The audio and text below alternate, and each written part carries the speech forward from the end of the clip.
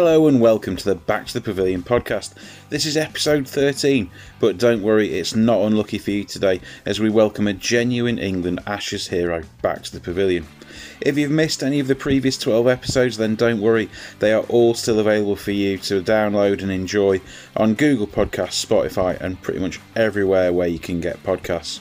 I've had some amazing feedback recently about the podcast and love to hear from all of you, so do please get in touch. The best way is through Twitter, where you can tweet me on @LloydZilla. But back to this episode. Like I say, we welcome a true Ashes legend from 2005, known for his pace and ability to reverse swing the ball. Sadly, that series was his last for England, but he still went on to have a successful career for his home county Glamorgan and the county that he moved to, Hampshire. I'm of course talking about the king of reverse swing, Simon Jones. So please join me as we welcome him back to the Pavilion. It's one of those things that when you're playing, it kind of dominates you, really. That's all you think about is cricket, and you think this is going to be my life. Now, you think about it, when most lads finish at 35, they've still got 30 years left to work. And, you know, that is the reality. That is just how it is. And I think the biggest thing is the PCA now, the Professional Cricket Association, are doing a wonderful job. Their player development managers are going into the grounds, getting the lads into training schemes, getting them work placement, getting them work experience, so they can kind of find out as they're playing what they want to do when they finish.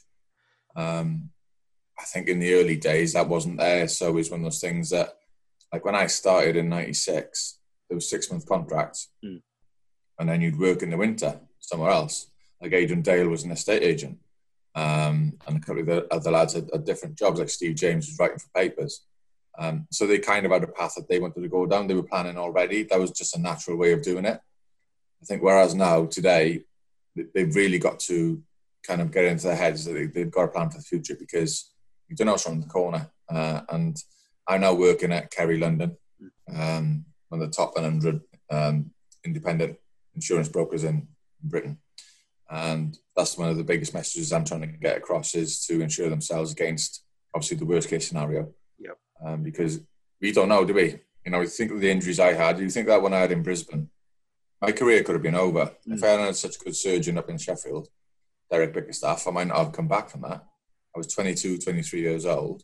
What was I going to do? It's a scary thought. How much planning had you done prior to retirement at any point? I've made some contacts. I think that's the biggest message I'd say to any of the younger lads, and even the lads who are getting on, is to make as many contacts as you can. Do you know when your club captain or your coach says, right, we've got to go meet the sponsors? Go. That's where you meet people. Yeah. That's where you make contacts, and that's where you can make contacts for life after cricket. I know it seems a bit of a pain at the time. Just get it done. Get it done. Because those are the people that may be able, I'm not saying they definitely will, but they may be able to help you with life after cricket or life after sport. And that's the biggest thing these lads have to get into their heads. They have to try and socialise and mix with these guys. I mean, you were released from Glamorgan, 2013. What was that like when I've read your book, and you get that phone call saying that we're not going to offer you a contract. Yeah. What was that feeling like? Was it relief or shock? No, it was shock. Yeah. Because I'd been told that there was going to be a contract, and then it wasn't. So I was left just thinking, wow, what am I going to do? I've made a couple of contacts, so I got in touch with them and said, look, just been released, blah, blah, blah. So I started work with a finance company. That went all right. And then I moved on to some ambassadorial roles. Now, these are jobs that I could do easily, but it wasn't what I wanted to do. Do you know what I mean? They were just a bridging gap, really, to try and go through the process of where I wanted to go. Then I worked at a school in Cardiff, a private school, as a coach there. That was good. And then I met Dean Kalaz at Kerry London last year through the PCA. And then we met again in the winter for a chat. And then we decided that it would be a great idea if I came and worked for them. I started in December, and I've loved it ever since. Was that always in your mind that you wanted to get into insurance, or was the bits before that testing the water with different things? Yeah, it was one of those things. Do you know what? Looking back, I wish I'd done a lot more and been more proactive in preparing myself for finishing. It's one of those things that I just said earlier, that you just don't think it's going to end at times. You know, you'd look at guys who are doing training and stuff, and good on them, really. But yeah, that was one of the biggest, not regrets, but one of the things I would have liked to have assessed at the time was getting some work experience and getting out there and finding what I really wanted to do. A lot of lads go into coaching. The very select few are lucky enough to go into the media and get a lifelong job there. So yeah, you're fairly limited in terms of becoming a coach, becoming a media pundit. So the best thing lads can do is look at alternatives. Like I remember Michael Carberry when he was at Hampshire. I think he did electrician's course.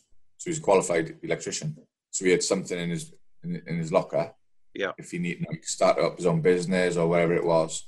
So, you know, yeah, my advice would be just get as much training in, get as much experience in as you can, just to find out what exactly you want to do. With the injuries that you had during your career, did you ever consider walking away before that, or was it always, I want to play for as long as possible? In hindsight, in 2006, maybe I should have walked when I first did my left knee. Yeah. But I'm the type of person that I'd listened to some of the surgeons and some of the medical staff around me and said, you should be able to come back from this. So I always say to myself, I don't want to get to 40 and ask myself the question, what if? You know what I mean? That would kill. I'm 41 now, and I can ask myself that question, what if? And I did everything I possibly could to carry on playing. So I'm at ease with that. I didn't want to get you and think, well, could I have carried on playing? Because it's the game you love. But in hindsight, hindsight's a wonderful thing. I should have maybe bagged it in then. But look, everything happens for a reason. You know, I played on for another 7 years. Played in the final at Lords. You know, that's a decent way to bow out. All right, we didn't win. We lost to a very good Nottingham team, but yeah, that's I'm happy with it. I mean, you did quite well in that final. What you took 2 for 36 and got Alex Hales and James Taylor out. Did that ever? Did you think that might have just nudged Glamorgan to give you that extra deal, finishing so well? Looking at it, I would have liked them to, but I think in terms of the club's finances, I think they were looking at maybe cutting costs and having players that could play all 3 formats. Now, there was no way I was going to be able to play 4-day stuff. My knee wouldn't allow it. I just about managed to play the 40 over and 50 over stuff, and the T20. T20 was fine. So I think that was one of the reasons maybe they did it. And at the end of the day, it's a business. There's no personal issues there. You know, I rarely go back down there, and it's not because there's any malice or, you know, ill feeling. It's just I don't get the opportunity, and I don't particularly like watching cricket. It's always, you know, I've interviewed quite a few people now, and a lot of you have said, a lot of ex-players have said, "Oh, I don't really like watching cricket," which you sort of, as a, you know, a spectator. My wife despairs because I'd happily go and watch, you know, Northampton thirds against Derbyshire fourths if such a thing existed, and she despairs at me. And then, as a spectator, it seems odd, but I guess if you're in that bubble all the time, does it become a chore rather than something you enjoy? Do you know what? I wouldn't say it's a chore. What I'd say it is, I think you'd rather be playing. Yeah. You'd rather be out there doing your stuff because you're in control. I was quite a nervous watcher, especially if we'd just done 2 days in the dirt and our batters were dropping like flies. And I was just like, here we go again. We're going to be back in the dirt now in a couple of hours. So I was a little bit nervous in that sense. But, it was... I'd rather go kick back and relax, go and have a sleep, just recharge really. I'll watch it if I'm having a couple of beers, Yeah. So if I'm with a couple of mates, and you can more of a social thing rather than anything. I wouldn't go there with a packed lunch and sit down and just watch the whole day. I love the game, and I'll watch. Say if England, like when they played in that World Cup final, I'll watch that. I watch that from start to finish. Yeah. So I want to see what goes on. But yeah, in terms of just watching county cricket, I'd struggle. I mean, you finished your career back at Glamorgan. Was that always in your head that when you started there and then you moved away, you played for Hampshire and Worcestershire? Yeah. Was it always in your head to go back and try and finish your career where it started? Thing is, Hugh, I never wanted to leave. Right. And that's what a lot of people don't understand. I was on a central contract, and obviously the left knee was playing up, so they took that away, and rightfully so. I wasn't fit to play. So obviously then I was left with Glamorgan. Now, I'd been offered terms before that, and when they came back to sign me, the terms weren't what we'd agreed. So we came into discussions, and I wasn't happy. So then Worcester came in and offered me the money that I'd been offered from Glamorgan at the start. And right. But the biggest thing was, it wasn't about the money. It was about trust. It was about backing me. And Steve Rhodes at Worcester backed me. He didn't put any clauses in where I'd be on a pay-as-you-play contract. That was the biggest thing for me. Is I'm massive on loyalty and trust. Yeah. And to be fair, look, Matt Maynard is a wonderful friend of mine. And Mike Fackin is as well. And they just made a business decision. I at the time, it was a little bit raw. I felt as if I had no alternative but to leave Glamorgan. Being a Welsh lad, that's hard. Yeah, so it's really hard. But Matt and Mike had a chat, and they were doing what they felt was right for the club at the time, and I totally respect that. It was one of the things I had to do what was right for me, and I went. Was it good to go back? Yeah, it was nice. Changing would change a lot from when I'd left. Still a very good changing room. A lot of young lads coming through, a lot of talented lads coming through, and it was a good couple of years I had there. I went back there in 2011, I think, maybe started 2012 on a loan deal from Hampshire. And it was one of those things. I wasn't getting picked to Hampshire for whatever reason that was. Dominic Cork was my captain at the time, and he said the wickets weren't suiting me. They were pairing wickets to suit Danny Briggs and the other bowlers who weren't quick. So it was almost like they play on wickets that were fairly abrasive. So then the batters would have to hit them rather than let the ball come on. And another decision by Dominic, which was fair enough. So then I thought, right, I just want to play cricket. I'm coming towards the end of my career. I just want to play. I don't want to be sat on a bench. So I had a chat with Matthew Mott. He said, we'd love to have you here. And so they got chatting, and then I went back to Glamorgan. What skills do you think your on-field career have transferred to your off-field career? So do you think... I think any sports people, right, male, female, whatever it is, they have this natural competitive spirit. They have discipline, punctuality, and they've got an attitude where they don't give up. And I think that's massive in the business world or any world. You've got to have that attitude where you can transfer these skills into work and life. And I think that's where sports people have an advantage over what you'd say is Joe Public, because they've been through high pressure situations. They've dealt with, the press getting on their backs. They've dealt with, extreme kind of pressure from the outside, especially if you play at the highest level. So if you can deal with that kind of scrutiny, then working in an office and dealing with making phone calls, emails, and trying to get some deals done, it's fairly easy. What have you found as like the biggest differences from your playing career to your off-field career? I know a lot of people will say, "Oh, do you miss the change room? Do you miss all that kind of stuff? The travel and the weeks away." Don't miss any of that. Don't miss the dressing room. I know a lot of lads say they do miss the dressing room. I don't. Yeah. Because it changed so much from when I started to when I finished. It didn't seem as fun anymore. Didn't seem, it just didn't seem as much fun. And, you know, it's gone far more professional now. You rarely see the lads having a beer after test matches. I'm not saying it's the right thing, but that was the era I grew up in. Yeah. And I don't mean you're going out to get blind drunk. I just mean you're having a couple of quiet ones after the test match and mixing with the opposition. And you know, you were walking in and you had to do a urine test to see if you were hydrated, and that's fair enough. The S&C guy, the strength and conditioning guy, is doing his job. When I started, you just walked in, got your kit on, and got out there. You know what I mean? And it had changed a heck of a lot, but it was a great bunch of lads at Glamorgan. I think the thing I miss is testing myself.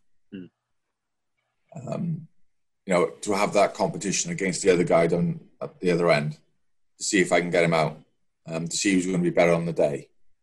I think that's the thing I miss, is seeing how good I am. Now, my body wouldn't let me do that now, but I've played in the PCA Masters games, and I only ball off about 5 yards. But that fire is still there at times. If I get for 4, then I can guarantee you the next one won't be as full. You've played for the PCA Master, but is that something that you enjoy doing? And I think every single person who I've interviewed has talked so highly of the PCA. Is that an important organisation for you?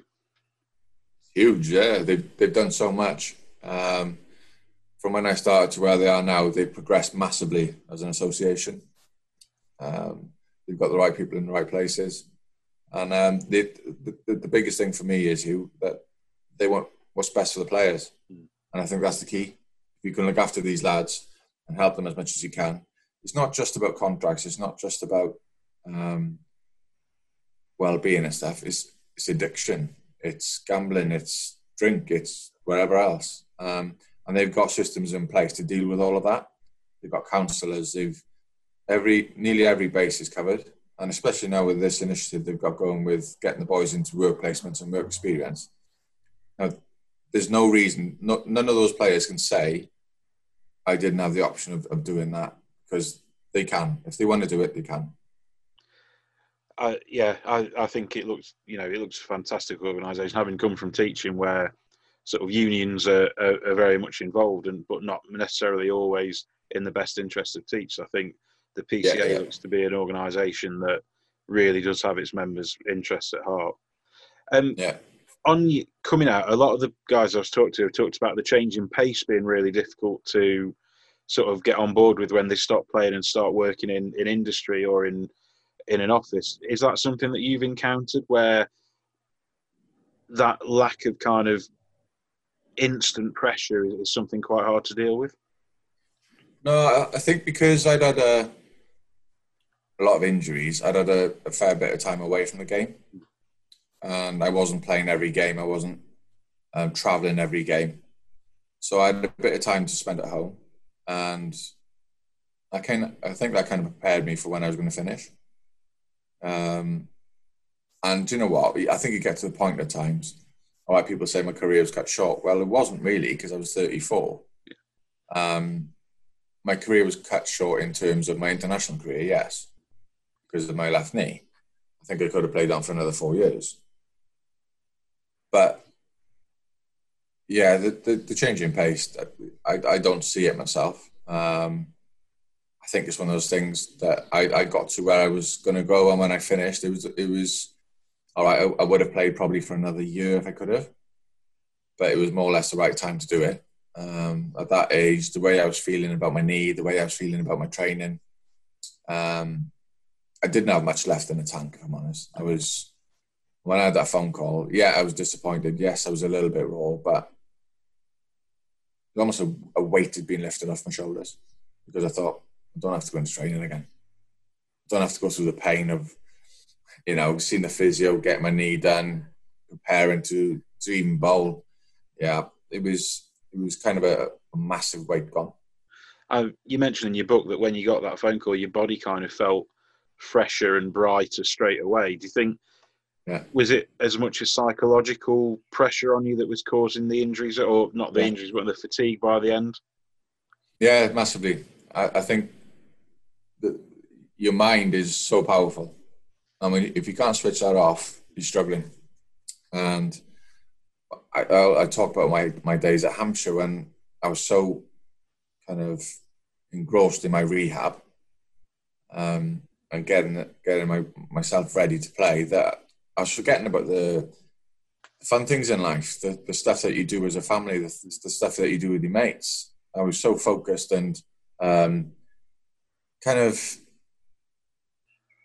just I wasn't there. I was vacant. And, talking to the fans, they'd ask me, are you fit? If I had £1 for every time they asked me that, I'd be a very rich man. And I felt as if I was putting on this face. I felt as if I was putting on I'm fine. Little did they know underneath, I was in turmoil. I was in agony most of the time. And I kind of, I feared going onto the field because I knew the amount of pain I was going to go through just to do it. It wasn't a fear of my knee breaking down. It was a fear of, right, this is going to hurt. And that was every single game. Regardless of the painkillers I took and whatnot, it was always going to be there. And you think about doing that every other day, it's hard, it's draining. You're waking up in the morning, checking my knee for swelling. If it is swollen, I have to call a physio. I have to go in and see him, see what, he has to assess it, decide whether I need to go and see a surgeon to get it drained. All that kind of stuff just mounted up. So then when I did have that phone call, it's almost as if my body relaxed. It wasn't tense anymore. It wasn't thinking, it wasn't protecting itself all the time. It kind of just, honestly, just like it was a weird feeling. Do you get any pain in the knee now, or is that? Yeah. I had a race with my oldest the other day, over 20 yards, and I couldn't move the next day. I was going down the stairs sideways. The left knee is the one. The left knee, I've had a lot of operations on that. I had 3 microfractures, and it's not good. But do you know what? If it means me kicking a ball around with the lads for a day, I'm feeling sore the next day, I'll do that. I'll do that as often as I can. I saw your race with your eldest on social media. How long until he beats you? Oh, you haven't got long. I'll give him 6 months. And the youngest will start beating me soon as well, because he's quick as well. He's quick. So, yeah, they're good lads. Are you a competitive dad? Would you let them win? Yeah. No. Never. My dad never let us win. And do you know what? I think some people may say, "Oh, competitive dad, this or that." I think it's a good thing. Because you're teaching them that nothing comes easy, and they have to work at it if they want to kind of beat you. And do you know what? The day they do beat me, how good's that going to feel? I agree. I've never been one for letting mine win. I think, and I've got 2 girls and we play sport, and you got to play properly, because I think, like you say, when they do get to win, it's all that bit sweeter, isn't it? Oh, yeah, massively. I mentioned your book a couple of times. Was that a good experience for you, writing that book? Quite a cathartic experience, actually. Just venting, talking about stuff. I didn't really go after anyone because I didn't feel the need to. I haven't really had that many bad experiences. There's a couple of people I'm a little bit, not really bothered. But I thought, well, why am I going to even mention them? I don't need to mention them. This book is about 2005 Ashes and moving on and parts of my career. Those people don't exist in my life anyway. They don't matter to me. They're not going to make an impact in my life anymore. Just leave them where they are. I'm not going to give them the satisfaction of knowing that they've got to me. And that's the way I looked at it. I think a lot of people in the past have maybe vented in their books and maybe regretted it later on.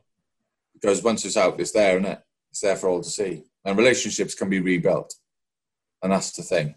So I thought, right, to speak honestly and openly about the experiences of 2005 and obviously some of the experiences you had. But I wasn't going in there to dish a dirt on anyone. I love one quote where it said you met Ricky Ponting and he said he used to have nightmares about facing you. Do you wish you'd kind of heard that a little bit earlier in your career, or was it nice to hear? Look, I was out in Australia.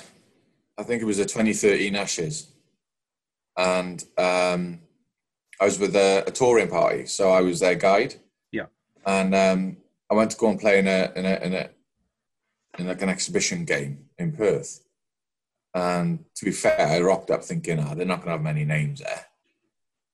Gilchrist was there, Ponting, Andy Bickle. There a couple of the older generation. I can't remember who. Hogg was there, I think he was. Stu McGill. And we had a good side. James Taylor was there. Obviously, Frank Smokey was there as well, Adam Holyoke. And we were just on a chat before the game, and him and Gilchrist came up to me and said that. And he said they used to have meetings about me bowling reverse swing. And obviously Fred as well. And I thought, wow, these legends of the game have actually sat in a room and tried to work out how they can deal with the reverse swing. It blew my mind. Honestly, it blew my mind. I didn't think, do you know when you go through a series, because you're playing against the likes of those lot, you don't think they even think about it. You just think they go out there and play. And because they're so experienced, that's the one thing that did shock me that summer was the way that our reverse swing was so potent. These lads had played the game for so long. I thought obviously they've seen it before. Maybe it was just the way me and Freddie bowled it. I'm not sure. Was the 2005 Ashes, is that your career highlight? To be honest with you, that defines my career. No one talks about Simon Jones that played at Glamorgan or Worcester or Hampshire, or even my early days in England. They talk about 2005. And that's that. And I've been asked, would you have preferred to play 80 tests and not play in your 5 Ashes? No, I do 18 tests, played in the Ashes, I'm happy. Is there any particular moment in that series that sort of really stands out for you? The one that, replays in the mind or? Oh, Michael Clarke wicket. But you know what? I think it was at the Oval when Rudy Kurtz and I think was it Billy Bowden? Yeah. I think it was. Went out and he saw Rudy knock the bails off. That's when we knew we'd achieved our dream. Because we'd set out 4 years earlier to become the best in the world. And we'd beaten everyone else, and the Aussies were the only ones that were left. And to be fair, you look at that Aussie team from 1 to 11, unbelievable. And even the boys that were waiting to come in were unbelievable. The strength and depth that side had, no wonder they dominated for like 10 years. They're unbelievable. It's frightening the talent they had. And you think of the lads who haven't even played for Australia who were unbelievable as well, because they weren't good enough to get in that side. So the realisation then hit us that we'd actually achieved it. And like that feeling I had on the phone when I got told I wasn't on a contract, that just release, you just felt relaxed. That was there. And we just sat down. We were stunned for a bit. We didn't know what to do. And then all of a sudden, realisations hit, and we all just started cheering and jumping up and down. Had a couple of beers, and then we went in and sat with the Aussies. And that was lovely. All taking our shirts off, getting them signed. Got 4 or 5 shirts signed by everyone, the 22 players, which was nice. And we just had a good swig up until about 11 or 12, and then we went back to the hotel. A couple of us went out, and then obviously had that bus till the next day. I mean, again, you mentioned your book how sort of like after having then 18 months later the 5-0 whitewash over there, do you think that the celebrations and the bus or whatever, do you think that maybe played a part in the come down afterwards and the kind of we've reached the pinnacle and then there was that fall? I think the biggest thing happened was injuries. Striler was struggling with his hip, wasn't he? Yeah. My ankle, I wasn't able to tow. So I think the balance of the side had gone slightly. I think Saj Mahmood came in, didn't he? Yeah. And Saj good bowler, but the balance of that bowling attack had gone one. I don't think the celebrations or anything like that were an issue. I just think injury started to hit us, and It was a tough one because, do you know, when you're watching at home, it's horrible because you just want to be there. I was rehabbing my ankle. I'd had an operation in Bristol, and it was horrible to watch. But you got to give some kind of credit to the Aussies, man. They were hurting. They were hurting big time, and they thought this isn't going to happen again. Warney, I don't know how many years he had left in him. He was thinking, right, I'm not going out in a loss. They probably had the bit between their teeth, and they weren't going to lose that series no matter what. Do you have similar kind of highlights off the field in your career? Sort of, I don't know, if you do a good deal, or when you were doing your coaching, if you had a really good session with a youngster, does that give you the same kind of buzz, or is it incomparable?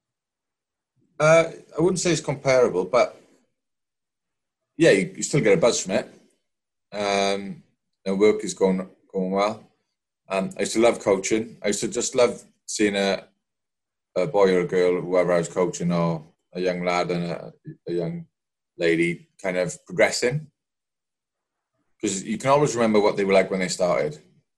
And then you can see them in a month, maybe 2 months' time, seeing where they are. And it's a great feeling just to see them, because the biggest thing for me is watching them enjoy the game, watching them be successful, taking wickets, scoring runs. And that's why they want to play the game. That's why they want to be on that field, is to be successful. And yeah, to see the joy in their faces. And yeah, that's a great feeling. But yeah, nothing compares to that win. You mentioned those shirts you got signed. Do you have memorabilia from your playing days up around the house, or is it in a box in the garage? Or it's in the garage at the moment. I'm going to start putting them up. Do you know what? I'll keep those. But any kit I've got from the clubs I played at, like Glamorgan, Worcester, Hampshire, I don't think I've got anything left. I'm not kind of sentimental like that. The serious stuff, like the real serious stuff, I mean, like that win and my cap and all that, I've got that safe. But any of the other kit that you get given, because you get given so much of it each year, I don't know where it is, if I'm honest. It might be at my mum and dad's. I might have lost it when I've moved houses. But it's just one of those things. It's not on eBay, I can tell you. I always wouldn't get much for it anyway. I always have a look before I interview anyone to see if there's anything out there that people are trying to sell. And yeah. I had a look before I came on to talk to you today, and there's no Simon Jones shirts or anything on eBay, so it's not found its way into that. That's the only thing I'm ever wary of, right? Is when you sign fan stuff. I always ask them, who's it to? Yeah. Because if you just sign their best wishes, you don't know what they're going to do with it. And look, I can understand if they want to do it and make a quick buck, but for me, if you're signing something, it should always be to someone, or it's part of the whole experience, isn't it? Because I remember asking, I went to cricket grounds with my dad when I was a kid, and I'd ask him for an autograph, and he'd always put to Simon, blah blah blah, and that meant more to me, the fact they would write my name. Do you know what I mean? Yeah, no, I mean, I'm an unashamed cricket geek and collect autographs and signed books and things like that. And for me, it always means a lot more if it says to Hugh, thank you for support, something like that. Because for me, then it's not something that I could have just bought off eBay. That I'd never do that anyway. I never sell any of the stuff I've got, again, much to my wife's dismay, when she says she'll flick through eBay and go, someone's just sold a shirt by so and so signed for £300. Why don't you do that? Like, well, no, because it's not why I have the stuff that I have. But it's that personal touch, isn't it? I mean, you mentioned your dad there. I mean, he played for England. Did he give you advice sort of through your career and at the end of your career about how to handle it and what to do? The best thing about my dad was he never put any pressure on me. And he's generally very laid back anyway. He's a bit like me. But I love football. That's all I wanted to do. And then I got to a certain age where I thought, all right, I'm better at cricket, so I'll follow that. But I played cricket anyway, because when we were growing up, you had the football season and then the cricket season. Now they overlap, don't they? It's a nightmare. It does my head in. So you're getting kids who can't do both sports. Because I think I always try and tell children, play as many sports as you can. It makes you an all-round sports person. And I think that's why you find with a lot of cricketers, they can do any sport. Because you've got that coordination. So yeah, then I got my first professional contract. I remember Matty Maynard came to see me in Millfield. Yep. Would that have been 1996, something like that? Yeah, 1996. So then we got chatting. He really liked what I was doing. And then he came to the house and I signed my contract. And I went into the office to obviously sign the real contract with Mike Fatkin. And I always remember, right, I was 16 then, 15, 16. And my first contract was worth $6,000. And I thought I was the wealthiest bloke in the world. It was a summer contract. So I'd be in school, and then the second half of the summer I'd play in the holidays. And then once I finished school, then I went full-time pro. But yeah, to sign that contract and follow in my dad's footsteps, it was a wonderful feeling. And I could see my dad was obviously immensely proud as well. But the best experience I ever had with my dad was on my debut in 2002. And NASA called me onto bowl, and I was bowling from the nursery end. And I looked up, and all the family and friends were just to what would be my right of the media centre. Yeah. And I could see the old man, and he just gave me the thumbs up, and that was the best feeling, just to see him there, you know. Yeah, that you can't buy that feeling, can you? No. I have a cricketing intrigue around squad numbers, and yeah, you changed yours quite. You changed from 10 at Hampshire to 50 at Glamorgan, and you wore 25 for England. Was there ever any significance to those numbers to you, or were they just given to you? Or to be fair, I remember my first ever squad number at Glamorgan was 19. Didn't like it, but I wasn't senior enough to change it. Hampshire 10, not sure why that was. I just liked it. Glamorgan was 50. Brutally honest, I can't remember the reasons why. England number was just given. I think 25 was my birthday. Right. 25th. But I think that was given to me anyway, so that was quite lucky. If I wanted any number, I'd probably go 23, like Shane Warne or Michael Jordan or because Dean Kosker had that at Glamorgan. Nice number, that. But yeah, look, numbers for me, they're just on your back and they don't really mean that much. It's just one of those things that I remember Graham Hick used to have number 1. I like that because he was obviously the best batsman Worcester's ever had. And I think he used to have number 1. He might correct me on that, but I'm sure it was number 1. What about the 6'10", which was your England Test number? Does that hold significance to you now? Massive, yeah, massive. I use that in my email, as you've seen. Yeah. And yeah, I'm very proud of it. I haven't got any tattoos. If I was going to get a tattoo, I'd have something like that in there. That's my identity with England. That'll go down in history. Like my dad was number 420. So no, those numbers are with you for forever. You know, they'll always be in the history books, and that's huge for me. I think 186 was my one-day number. That's not as significant for me because I enjoyed playing the game, but for me, Test cricket is the test, as you call it. That's where you find out how good you are. That's where you find out. For me, I think in the one-day formats, the best team doesn't always win. It can take one spell or one guy being a bit lucky with a bat, and the game can go away from you, especially in T20. Whereas Test cricket, so over 5 days, there's no hiding place. We're going to find out how good you are, and let's go. What advice would you give to a young player starting out now? Someone who's just, like you say, just signed the first contract. What would you say to them about the game and going forward? I think one of the biggest things is to try and relax and enjoy it. Because, they can feel the pressure. They're young. They haven't been in a man's environment, really. I always remember going it first time into the changing rooms, and you've seen the lads you've seen on TV, and that's intimidating. Do you know what I mean? You're actually on a par because you're in that dressing room with them. You haven't achieved what they have in the game. You can't say that's on a par, but I mean, you're worthy of your place in that dressing room. And that is quite daunting. But I think just work hard. And I think the biggest thing now, you have to be a three-dimensional cricketer. You have to, now, if you're a bowler, then you have to be able to obviously generally bowlers are good fielders anyway. Apart from the odd few. We can name them, couldn't we? Yeah. But in terms of your batting, just work as hard as you can if you're a bowler. And if you're I remember speaking to Liam Dawson down in Hampshire. And I saw what a talent he is. And I just said, mate, just keep working and working and working on both aspects of your game. I said, you're a brilliant fielder anyway. That'll just come naturally.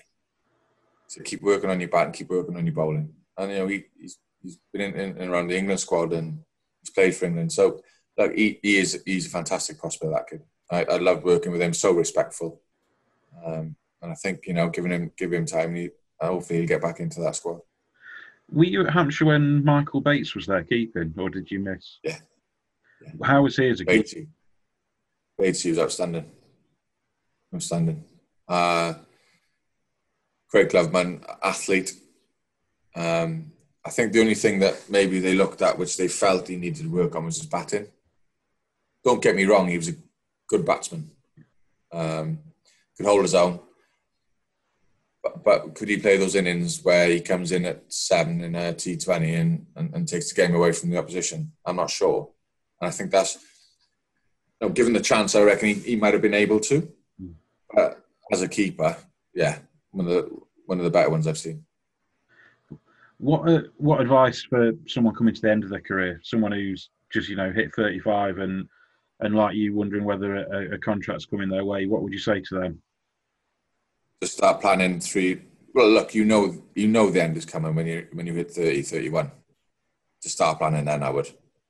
I wouldn't do what I did and wait till the end, because then it is a bit of a stressful situation. You're worrying about when the next paycheck's coming in. You're worrying about what you're going to do. And then you make rash decisions. You don't make the right decisions. I'd say start planning when you're 30, 31. And then you've got 3 or 4 years to plan. And then I reckon you'll be in a place where you're quite happy to leave the game, and you're quite happy to leave the game on your terms, rather than try and hang on for that next contract just to give you another year to plan. Do you know what I mean? Yeah. I think the best thing is that they start planning early. And last question from me. What would you say was the secret to a happy retirement from playing cricket? I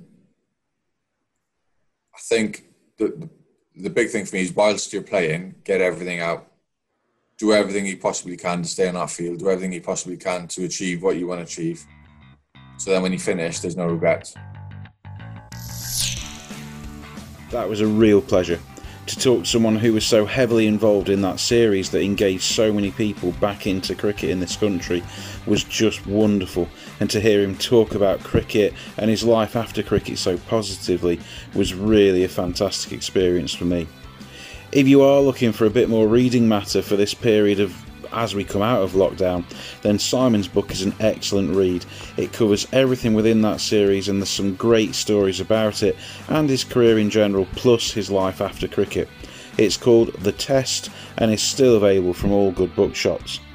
Next time on the Back to the Pavilion podcast, we make the short journey from Cardiff to Bristol to talk to a player who became a cult hero in our household. We're never really sure why, but he was. In fact, my wife even bought me one of his shirts off eBay for our cotton wedding anniversary. He played 77 times for Gloucestershire, taking over 150 wickets in the process, before injury cruelly forced him to retire aged just 25. Since then, he's forged a successful career away from the pitch.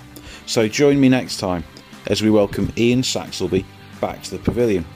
That's all from me today, so bye bye for now. Take care of yourselves and others. See you soon.